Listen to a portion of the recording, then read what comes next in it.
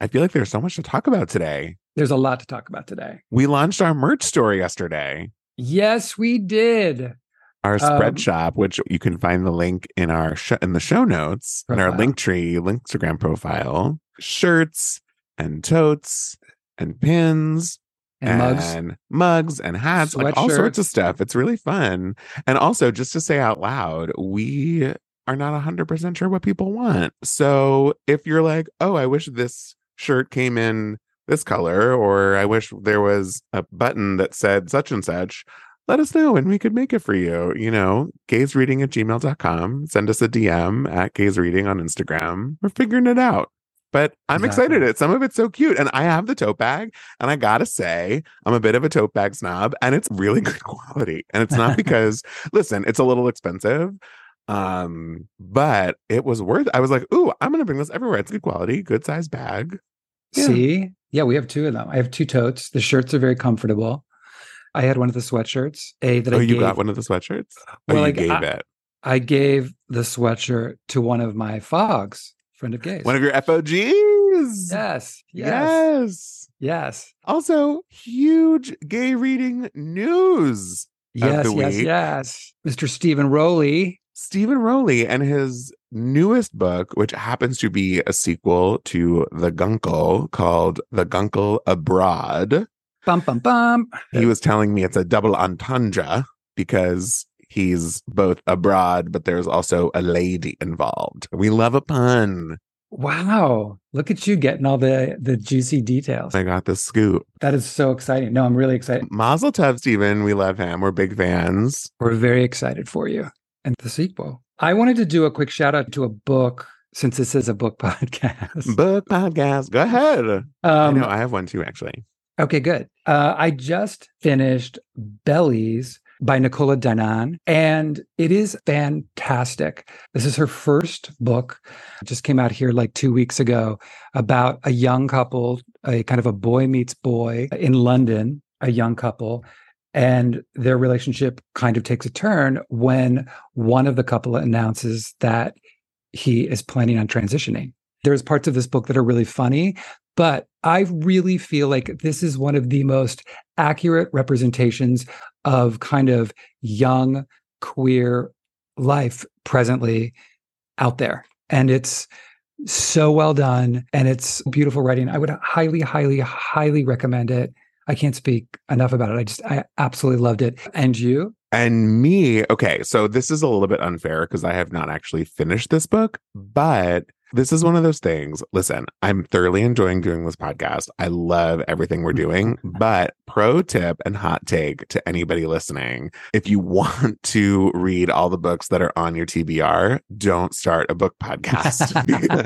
It's so true. There are so many books that I can't wait to read, but I have to prioritize books of authors that we're interviewing. But I started this book a couple of weeks ago, and it's sitting on my desk and just staring up at me. And I am so excited to keep reading it. I'm about 100 pages in. It's called The Road to Dalton by Shannon Bowring. And so here, I'll read the blurb. But before I do that, I'll just do that real fast. Okay. From debut author Shannon Bowring comes a luminous new novel of small town America. In the last weeks of 1989, a fender bender breaks the silence on an icy dark road outside Dalton, Maine, setting in motion events that will ripple throughout the town in ways no one can foresee. I won't keep reading the rest. Okay. Well, the very last paragraph says, The Road to Dalton offers valuable understandings of what it means to be alive in the world of pain and joy, conflict and love, and the endurance that comes from living. Oh. So, right, that doesn't say too much, but that's sort of what the book is. It's this little slice of life, small town story. But I gotta say, 100 pages in, I started weeks ago, and I keep thinking about these little characters, and I want to go back and look in their window, you know what I mean, and see how they're doing, which is rare. As I've talked about on this podcast before, the minute I close a book, I forget every single thing about it. So the fact that this is still nagging in the back of my mind, I'm excited. So I wanted to shout it out, The Road to Dalton by Shannon Bowring. And I'm excited to finish it. And if anyone wants to pick it up, we can essentially read along together. So nice. That is that. And awesome. Oh, I'm so excited for our guest today. Oh my God. This episode, talk about a freaking joy. She's a delight. A delight. We have Angie Kim, the fantastic author Angie Kim. Here is her bio. Angie Kim moved as a preteen from Seoul, South Korea to the suburbs of Baltimore. After graduating from Interlochen Arts Academy, she studied philosophy at Stanford University and attended Harvard Law School. I've heard of both of those places, where she was an editor of the Harvard Law Review. Her debut novel, Miracle Creek, which really only came out a couple years ago, crazy, won the Edgar Award, the ITW Thriller Award, Strand Critics Award, and the Pinkley Prize, and was named one of the best books of the year by Time, the Washington Post, Kirkus Reviews, and the Today Show. Angie Kim lives in Northern Virginia with her family. She's an underachiever, clearly. We talked about this at the beginning of the episode. Writing is her 5th career. Yeah. Crazy. It's insane. So, without further ado, I'm Jason. I'm Brett. And enjoy this episode of Gaze Reading.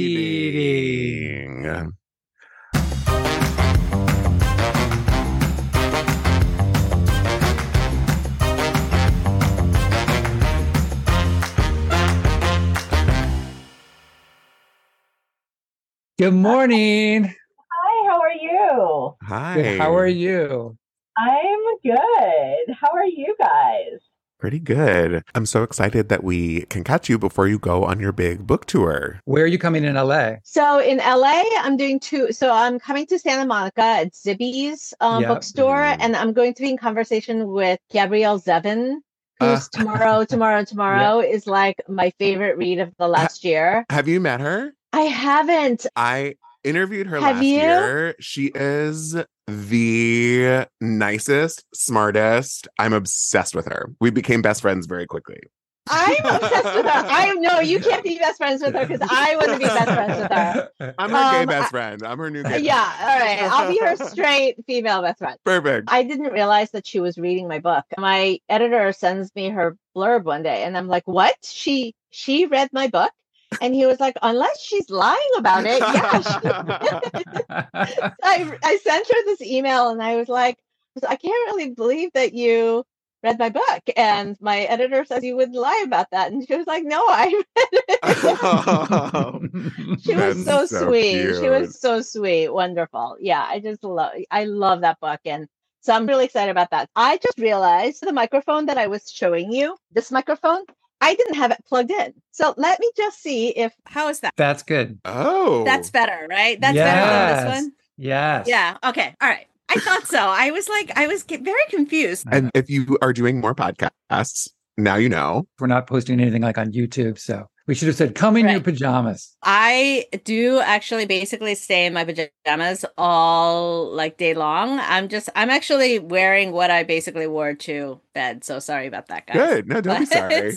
So these are basically my necklace pajamas. makes it look a little dressed up. This is my everyday necklace. I wear this everywhere I go with everything because it's my kids' birthstones. Oh. So my husband would, every time I had a baby, he would like have their birthstones added. That's amazing. My special. Wait, have your kids started back to school yet? So 2 are actually back in college already. In college? I didn't realize that.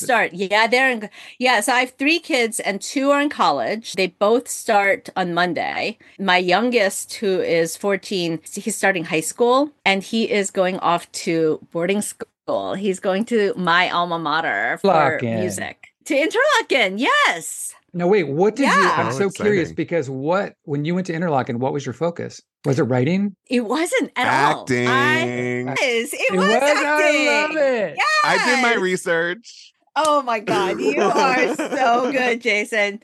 Brett, he beat you there. You have to say. Yeah, so it was acting and it was actually a double major. It was that and music, piano. But musical theater was my thing and I was really into it and I would have gone into it, I think, except that my acting coaches said, this was in the 80s, you're Asian and there really aren't roles for Asians in acting. So we think probably you shouldn't do that. They might have been trying to be nice to me, like thinking that's better than telling her she sucks.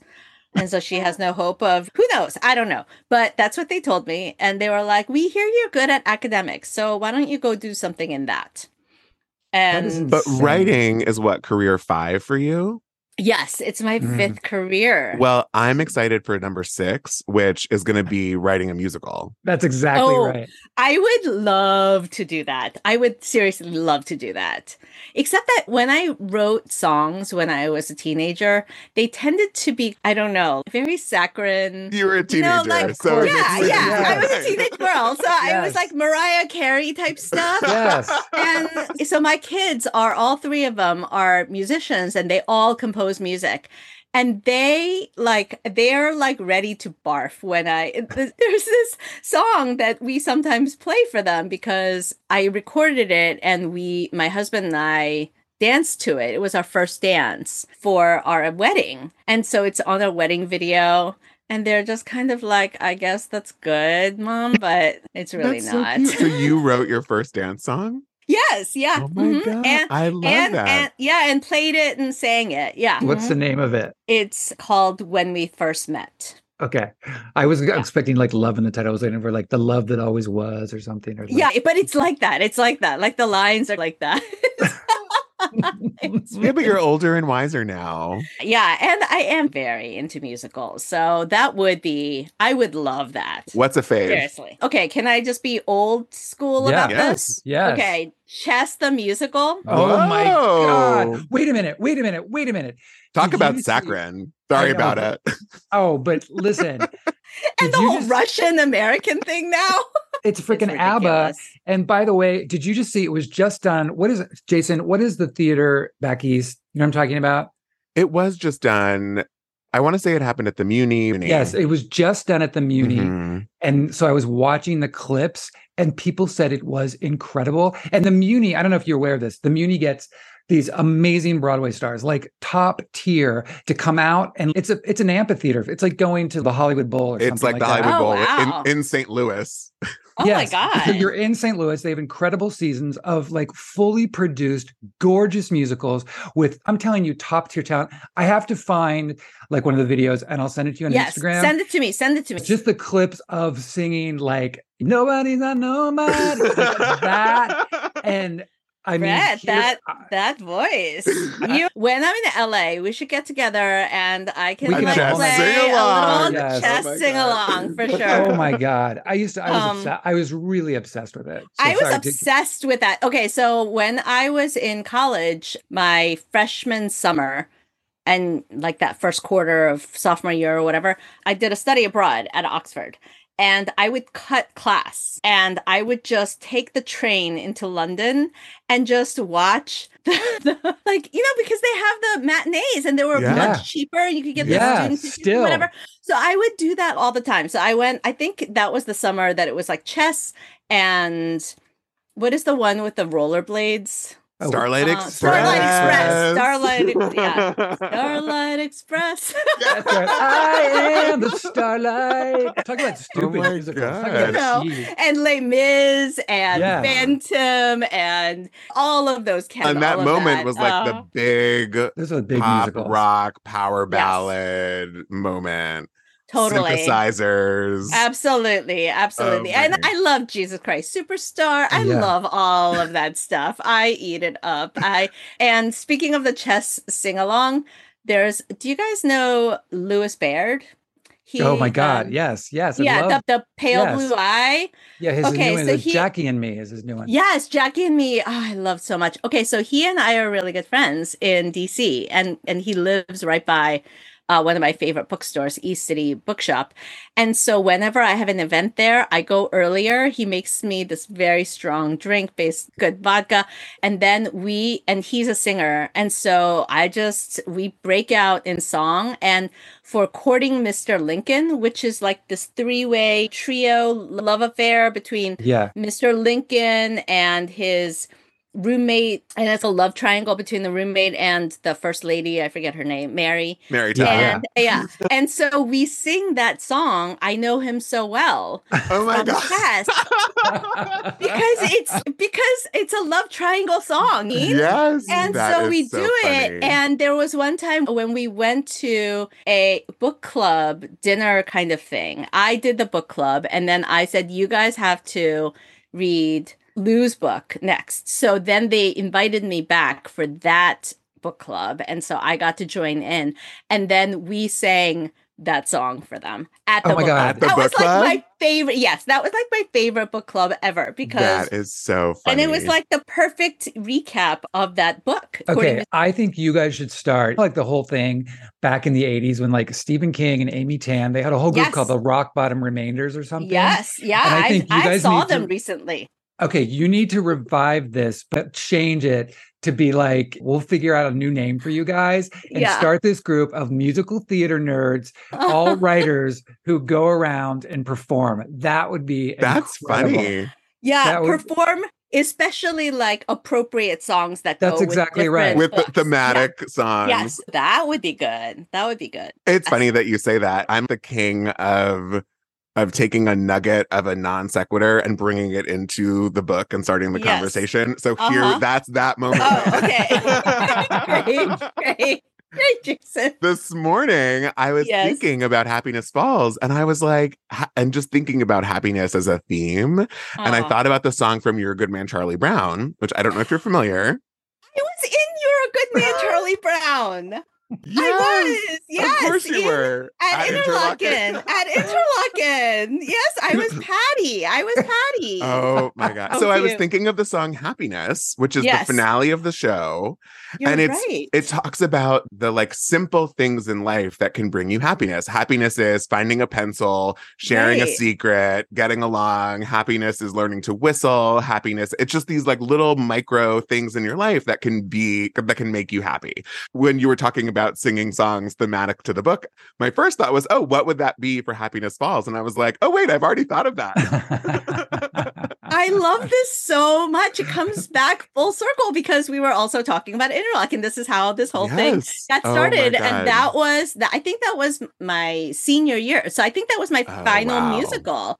And I completely forgot that the last song of that musical is Happiness. I can't believe that I forgot that. You're welcome. Wow. That is very cool. Yes, it is so cool. My son, on the other hand, is not going to thank you very much, because this is what's going to happen in 2 weeks. So we take him to Interlochen 2 days after my book comes out. And so I'm not doing like any events for the first week or two, or no, like 10 days. So when I'm on campus, I am going to remember this. I'm going to remember a conversation, and I'm going to go around singing Happiness. And my husband and my kid are going to be so embarrassed because they hate when I do that. Like my husband, when we met in law school, I used to say, okay, today I'm going to, for the next hour, not talk. I'm just going to sing everything. And so we would be on the platform, and I had another friend who was a musical theater nerd. So she and I, her name is Susan. And so she and I would do this. And so on the T platform, we would just be like, hello, how are you today? And then she would sing back, and we would have whole conversations in song. And seriously, my husband, her boyfriend at the time, they would get away from us and be like, we don't know them. They're strange. And it's gonna come back to this. And I'm gonna blame you, Jason. I love that so much. If getting Angie Kim to go back to her sing-along roots is what is my takeaway and what you're blaming me for, blame me all day. Okay, I will. I love it. All right. So Happiness Falls. I loved it. It was so frustrating to me because the end of every chapter, I was like, damn it, Angie, you left with like a teeny tiny cliffhanger that I just have to keep going. Exactly. I love that. Definitionally a page turner. And it was great, but also annoyed the hell out of me. I know. I'm sorry. Sorry, okay. Not sorry. It's sorry, okay. But not sorry. Yeah. No. Can you, just for the listeners who aren't familiar with it yet, just do your log line for the book for everybody?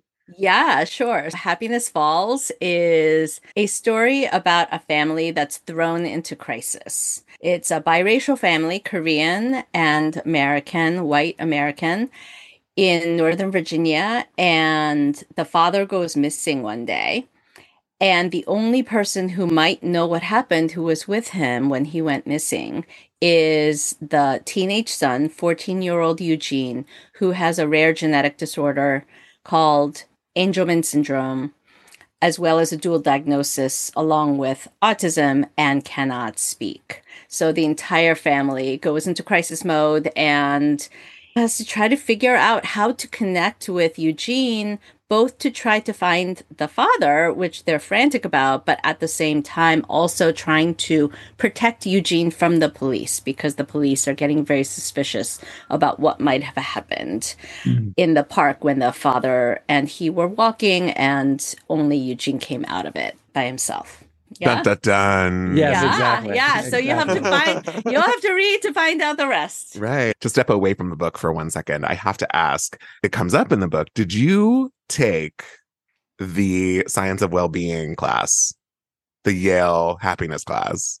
I did not actually take the entire class, but I sampled and I also read through a lot of the Atlantic happiness column. Yeah. I also read through a lot of the Happiness Project, and there are so many podcasts on this. And I'm a podcast nerd. Shout out Gretchen Rubin. She's amazing. Yeah, she is amazing. Shout out Dr. Lori Santos of the Science of Well-being. Absolutely. I did take the class, and I was going through all my notes this morning from it, and I was like, oh my God, there are so many themes that are obviously in your book, but where did the happiness as in general sort of come from for you? And I think I know one of Brett's questions, which was really interesting, was how did you even come up with the study that Adam is doing in the book? Yeah, which I had to Google that immediately. I was like, this is a real thing. Clearly it's a real thing. And I wasn't finding it. I was like, did she make this up? I made it up. And that's one of the reasons why I didn't really want to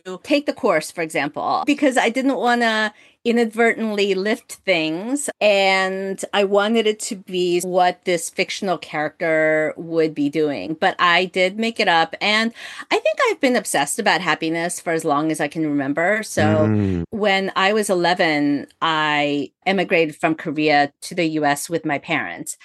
And it was in middle school, and it was a highly traumatic thing for me, just because especially middle school, which is such a hard time anyway. Middle school is a traumatic time. It's the worst. Exactly, for anybody. Yeah. And so to come and then all of a sudden not be able to speak anything, I didn't speak English. I couldn't understand. I was wearing the wrong clothes. We were very poor in Korea. And the three of us, so I'm an only child, we lived in one tiny room that was like an add-on to another family's house. And we didn't have indoor plumbing.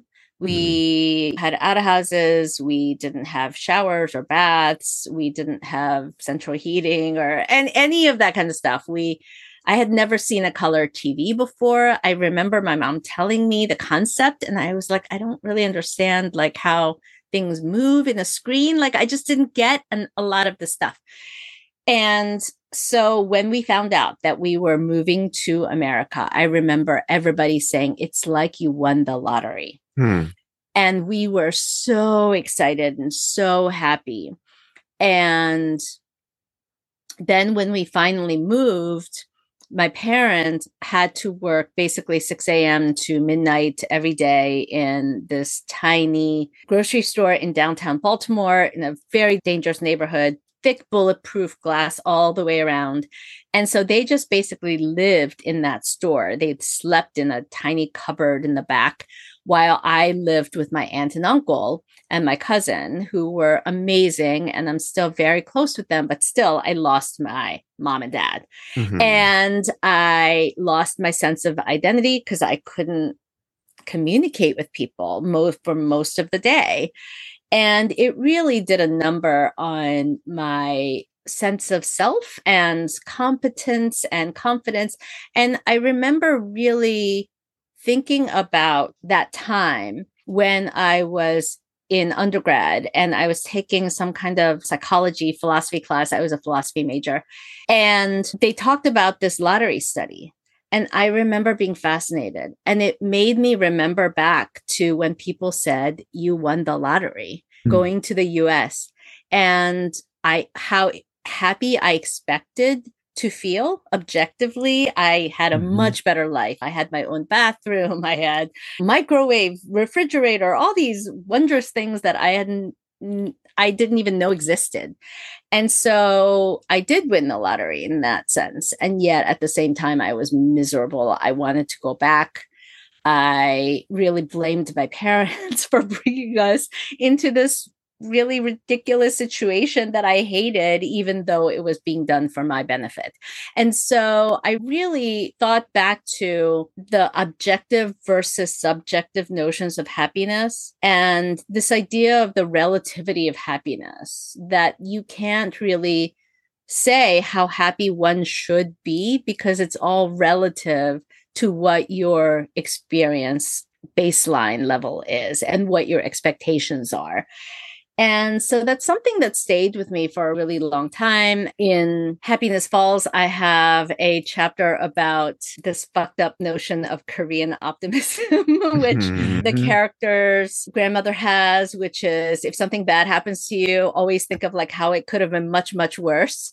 And it's that relativity of happiness idea again. And I don't know where I got that from. I thought it was a Korean thing, but apparently it's my family's weird notions, because other Koreans I've talked to were like, I'm not aware of that notion.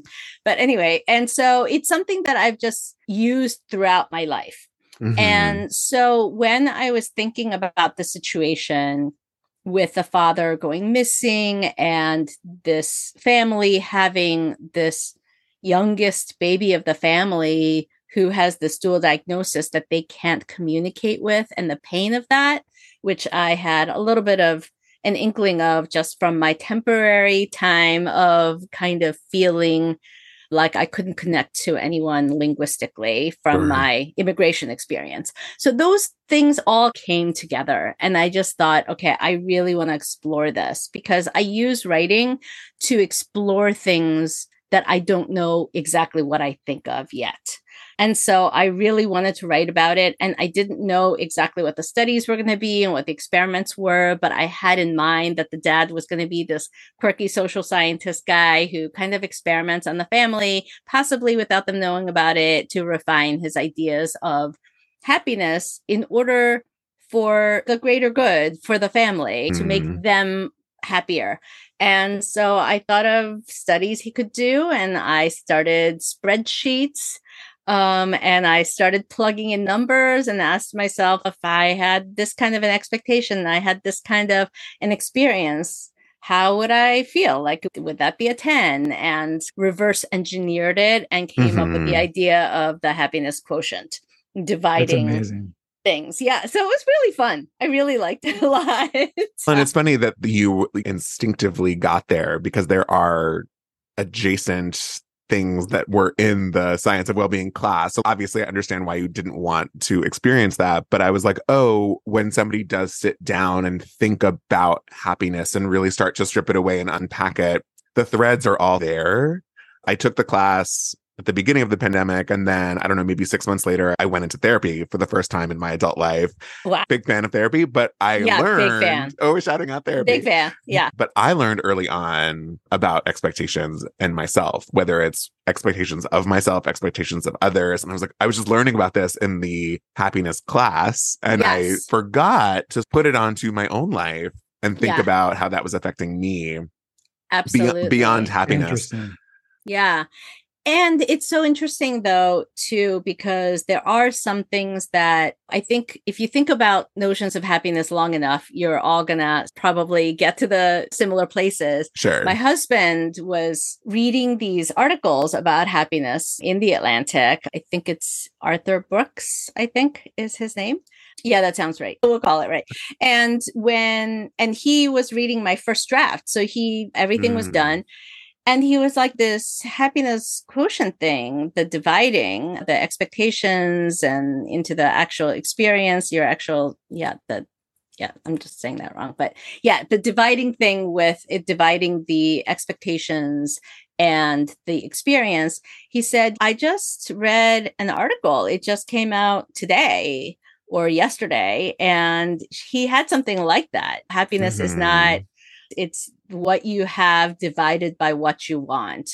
And I was like, yeah, that sounds similar. That sounds like very familiar. Yeah. And I was like, did I steal that? When was that? And he was like, no, he just came out with it like yesterday. And I was like, oh, good. I'm glad. And the example that I can't remember if it was in the book, it might have been in the book, but it's also just the thing that really sticks in my mind is the Olympics and the medals. Yes.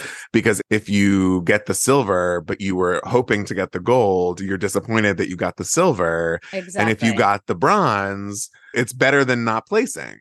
Yeah, absolutely. Yeah. All the studies say that the gold medalists are the happiest at first, at that moment anyway. Right. And then the bronze medalist is always the second happiest. Right. Because if you're the silver medalist, you're like, oh, if I had only just done a little bit better, I could have gotten gold. And then the person who is really just devastated is the person who places fourth. Right. Because they're like, if only I had done a little bit, I could have been on that podium. Whereas if you're 9 or 10, you're actually pretty happy because got in the top 10. Through it. So interesting. I know. It's so interesting. And if it was the grandmother, she would say you could have slipped on the track and broken your back. So anything was better. Exactly. So it's good. Yeah, yes. It's good that you didn't get third place. That's exactly right. It could have been so much worse. Yeah, or that metal probably has some toxic, like heavy metal thing in it. And then you like sleep with it because you love it so much. And then you get poisoned and then you die. So, I know. Strangely, I identified with all of her stuff. I don't know what that says about me, but I really did. I love that. I do remember thinking for the longest time, it is going to be that simple equation of what you experience divided by what your expectations are. So lowering your expectations is just going to make you happier. Right. And then in order to lower my expectations, I actually can't get excited about possibly winning something. And that can affect your mindset too. So you might be happier at the moment, but leading up to it, you might get a lot more happiness if you set high expectations and allow yourself to get really excited. So then once I thought that, then I was like, okay, I need some other factor. What is that going to be? And so that's when I came up with, okay, it's going to be your baseline of what you think of your life. And so I'm doing that right now, right? I'm like, okay, I'm going to remember back to when I didn't have an agent. I didn't have any book deals.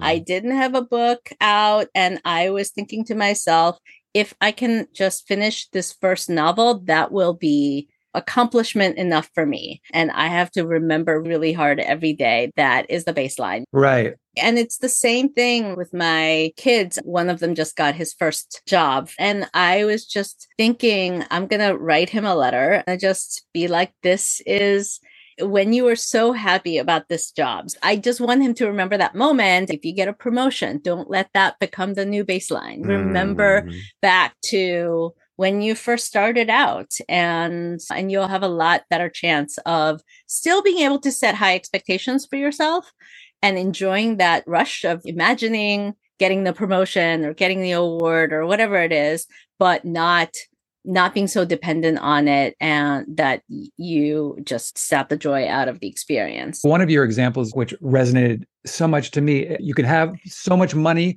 or you can have an experience. Yeah. My son and daughter wanted to see Taylor Swift and we all went, the whole family went. And that's something everybody's going to remember, and the joy and just the family being together. Not only the money, but the example in the book and this is from a real life study, is an experience that you buy or an object that you buy.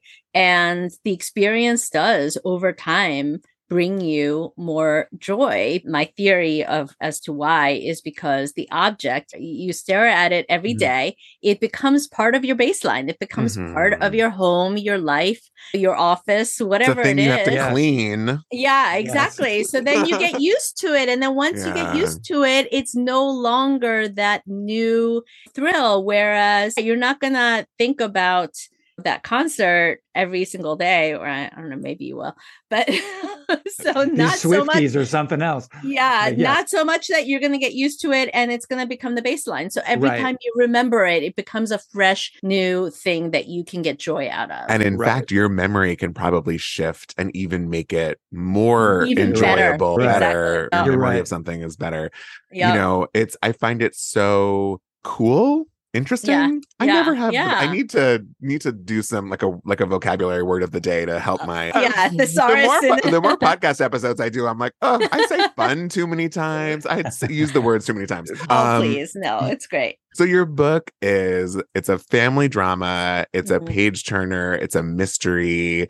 Also, there are so many big picture themes. I feel like we could talk about the themes more so, like the plot. Everyone can read it and enjoy the book, but it's about the details mattering, right? Semantics and words mattering and assumptions. One of the things I wrote down was because Y happens after X, you assume that X causes Y. Yes. And I was like, oh, that isn't necessarily real. And again, It's these not. sort of assumptions that we make. Yeah, these fallacies and heuristics and the shortcuts that we make just because they save time. But when you use something as a proxy for something else, sometimes that can be wrong. And Mia, who is our kind of nerdy, funny, I hope, character. She's so funny, so dry.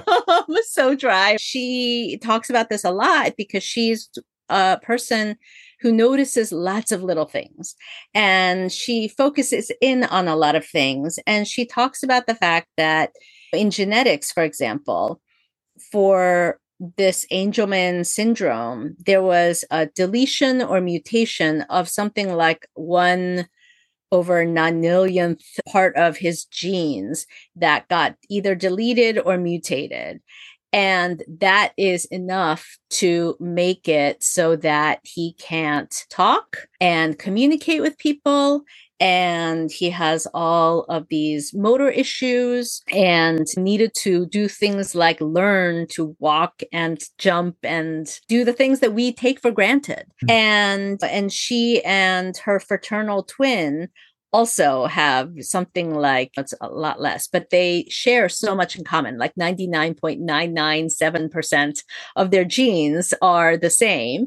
And yet it's that tiny difference that makes them into boy versus girl, into optimist versus pessimist, into musician versus athlete, all of these things. And I think her focusing on the little details of life makes us, as hopefully mystery detectives who are reading along at the mystery level, maybe pay a little bit slightly more careful attention to some of the stuff that, the family is learning from the detectives and all of the neighbors, and hopefully try to solve the mystery along with the family.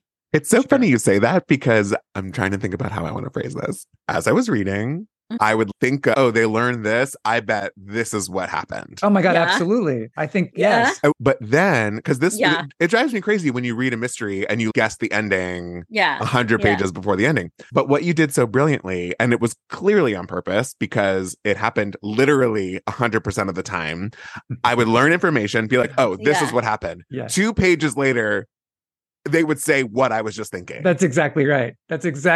Mia, she's telling a story. It is this reflection period, and it's set during COVID, but is not a COVID book. Thank you so much for saying that. Yeah. The hurdles that we were all dealing with are present, but it's not about people getting sick. No, it's not about that. It's not really about that time period.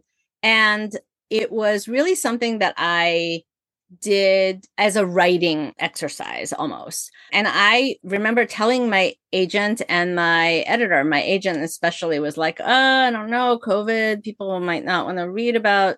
And I said, look, it doesn't have to be set in that time period, but setting in that time period just helped me to find a way into the story. I was really having so much trouble focusing and writing, as I think we all were, right? At the beginning period of sort of June 2020, that time period. And that was when I really started working on this. And this family has been with me for now over 13, 10 years. Yeah, over 10 Yeah. years. Yeah. I've written short stories about them. So I've been thinking about this, and I've been thinking about the Happiness Falls story for many years, even before I published Miracle Creek. And all throughout the tour and talking to book clubs about Miracle Creek, I was developing in my mind what was happening and things like that. When I actually sat down to start drafting, it was just so hard. And I remember thinking about what this walk would be like during COVID with a mask on, with Eugene having sensory issues, not being able to maybe maintain having a mask on, or maybe having that make him even more anxious and all of that kind of stuff.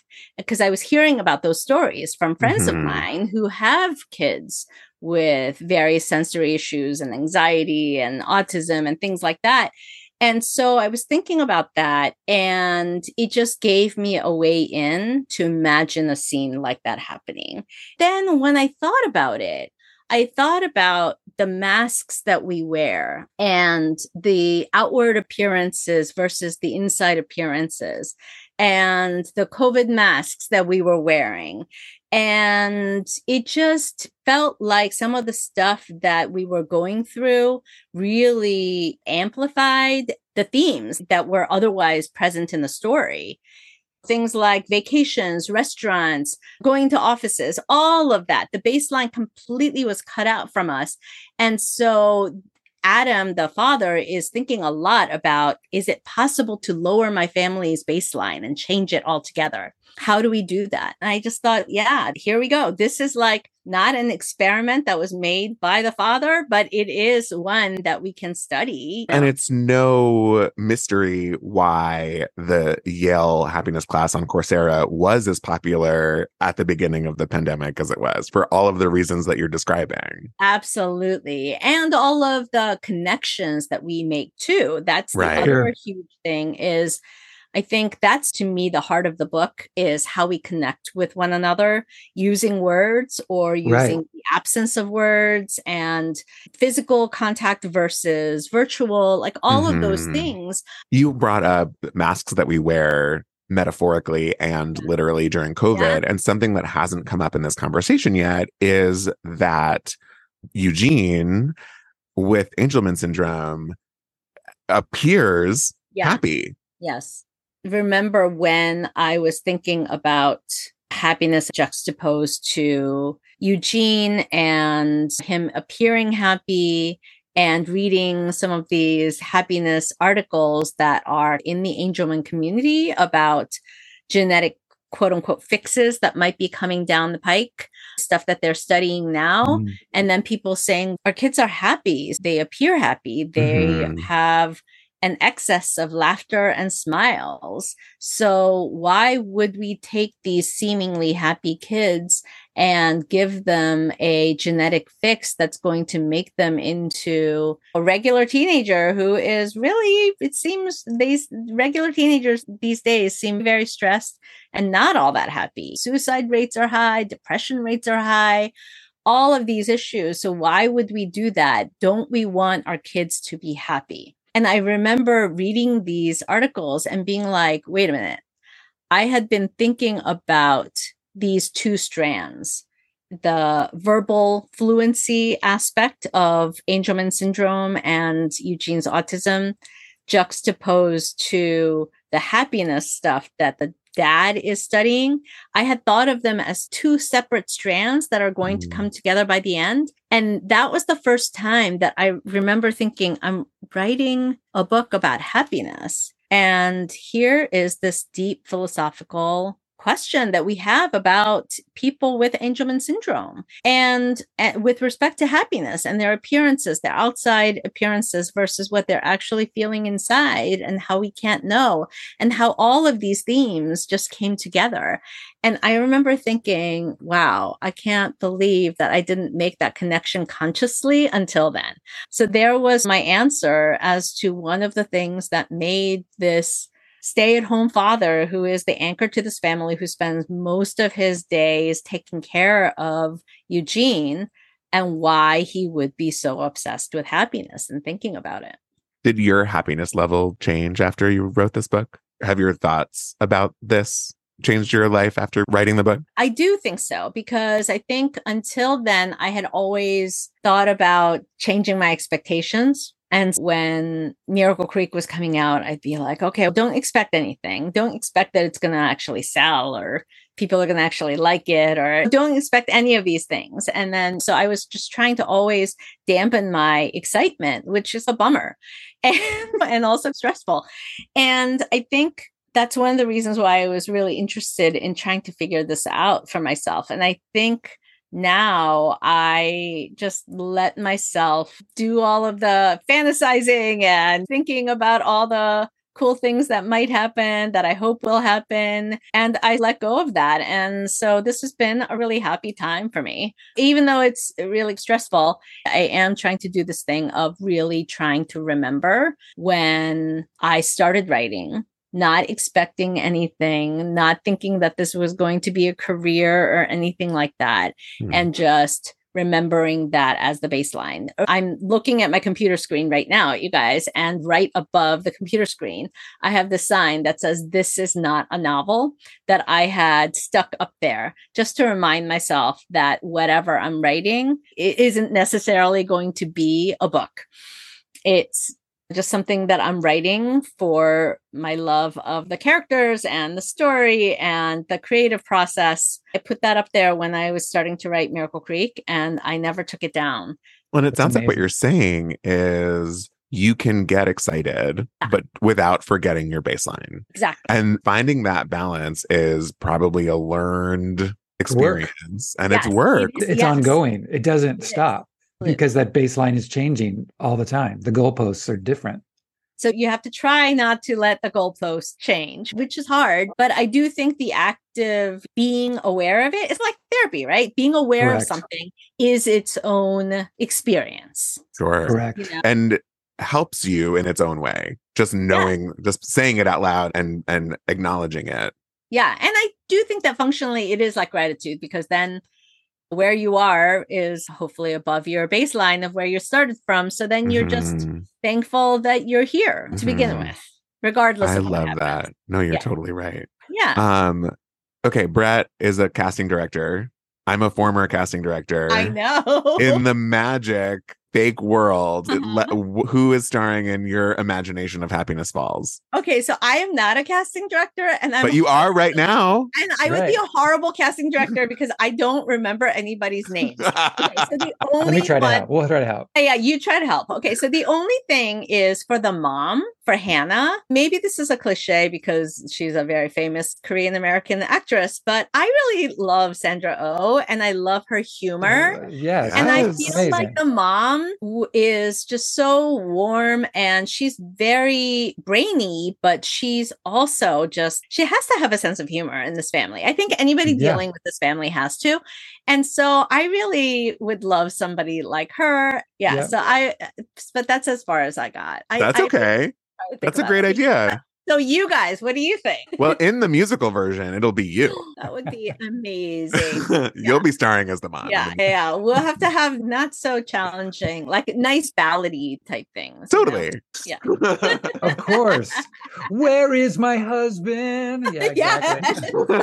Go to the falls. What is that song? He's making it up. No, I was making it up, but all of a sudden I realized as I was going through it, it's like, where am I going? Why did what? No, there's a hope and doubt. Where is it all about? No. Well, you're singing Suddenly Seymour. Yes, Suddenly what you are. I was like, what am I singing? Brett was singing it, and I was like, no, but I thought I was doing. You were Suddenly Seymour. Oh, so that was a great Little Shop of Horrors is classic. I'm obsessed that you just hummed 2 lines of Suddenly Seymour, and I knew exactly what you were talking about. Yeah, I know. That was great. That was really good. If I'm not a gay musical theater kid. We've completely bookended this episode. We have. Talking about musicals and singing. I love it so much. It's so great. I love it. Angie, this has been so fun. So delightful. Oh, I had so much fun. Not to change your baseline, but we are so excited for you. Congratulations on your book of the month. You're an Indie Now pick. Like, I know. It's just, you're getting all the plaudits. And don't let it go to your head. Yes, don't overthink definitely it. not. Don't let it change my baseline. Bronze medal. top 10, right? That's exactly right. Thank you so much for having me. I loved this so much. I loved being able to sing along with you guys. Suddenly Seymour, chess. Seriously, how can anything top this? All right. Well, we just really messed up your baseline. You did. You really did. So I blame you for that. But in the meantime, I'm really happy. Thanks, Angie. Bye. Bye. Angie Kim. Exactly. We loved her so much. Do. I'm always complaining that there's not enough singing on an episode, and here we are. We got it. So much. And the completely unexpected place. Thank you, Angie Kim, for being here. Suddenly, Angie was sitting aside us. Suddenly, Angie sang on our show. Yes, Thanks, Alan Menken. Happiness Falls is out today. Everyone should go get it. You can get it from the link in our show notes to our bookshop.org page. And we will also include a link to information about Angelman syndrome if you're interested in learning more about that. We do talk a lot about happiness in this episode, and we talk about baseline, etc. Angie was posting on Instagram, and she shared that Happiness Falls is an Oprah book club, like top 5 must-read book of the fall. So of the whole fall, she's, I think, number 2 or 3. And so I wrote to her and I was like, Angie, there goes your baseline. And her response was, no, she's still the 50-year-old who, doesn't have an agent and is worried that she's never going to publish a book before she dies. And I just loved that so much. Like, obviously she's had such great success, but that she is continuing to really level set her baselines. And like, Oprah, that's your baseline. My baseline would change if Oprah shouted me out. Oh my God, could you imagine? No. So let's get Oprah's attention. Everybody give us 5 stars. If you like what you're hearing, share us. If you want to see Jason's baseline change. I know. Change my baseline. Call Oprah. Like us and share us and tag us and rate Pods us. We're loving right now. I know. Could you imagine? I would die. No, I cannot imagine. And we'll take our Eric Thomas along with us because we know from reading his book that all he wants to do is meet Oprah. Well, that's not all he wants to do, but could you imagine brunch with Eric and Oprah and Ann Patchett? No, and speaking of Ann Patchett, I will say, to call that back again, because we don't talk about her enough on this podcast, your whole thing about, not having time to read a current TBR. I saw on her stories the other day, she and Lindsay, who's also an author who works at Parnassus, they've been on a little tour together, and they were both talking about how they never get to read anything anymore. Lindsay said she's already reading books in 2014, which, by the way, that's what 2024. 2014. I do that all the time. I know. Where I wish I was. Back to Road to Dalton for 1 second. I just want to shout out, because that recommendation comes from Lori, aka Book Addict PNW on Instagram. Awesome. And she's awesome, and she's a friend of the pod, and she posted about it, and it really got my attention. And so thanks Lori for that shout out. And everyone go follow Lori because she has great recommendations too. She really does, and she's a great person. And she's the meanest pickleball player, and I mean meanest like badass, like good, not like not like as cruel. The kids might say. Oh, she slaps. She slaps. She slaps so bad that I'm embarrassed to ever go onto a pickleball court with her unless it's literally just to pick up her balls. Oh my God, amazing! Don't say pick up her balls. You can't say that. Pick up her pickle balls. Okay. All Bye. Right. Have a good week, everybody. Have a good week.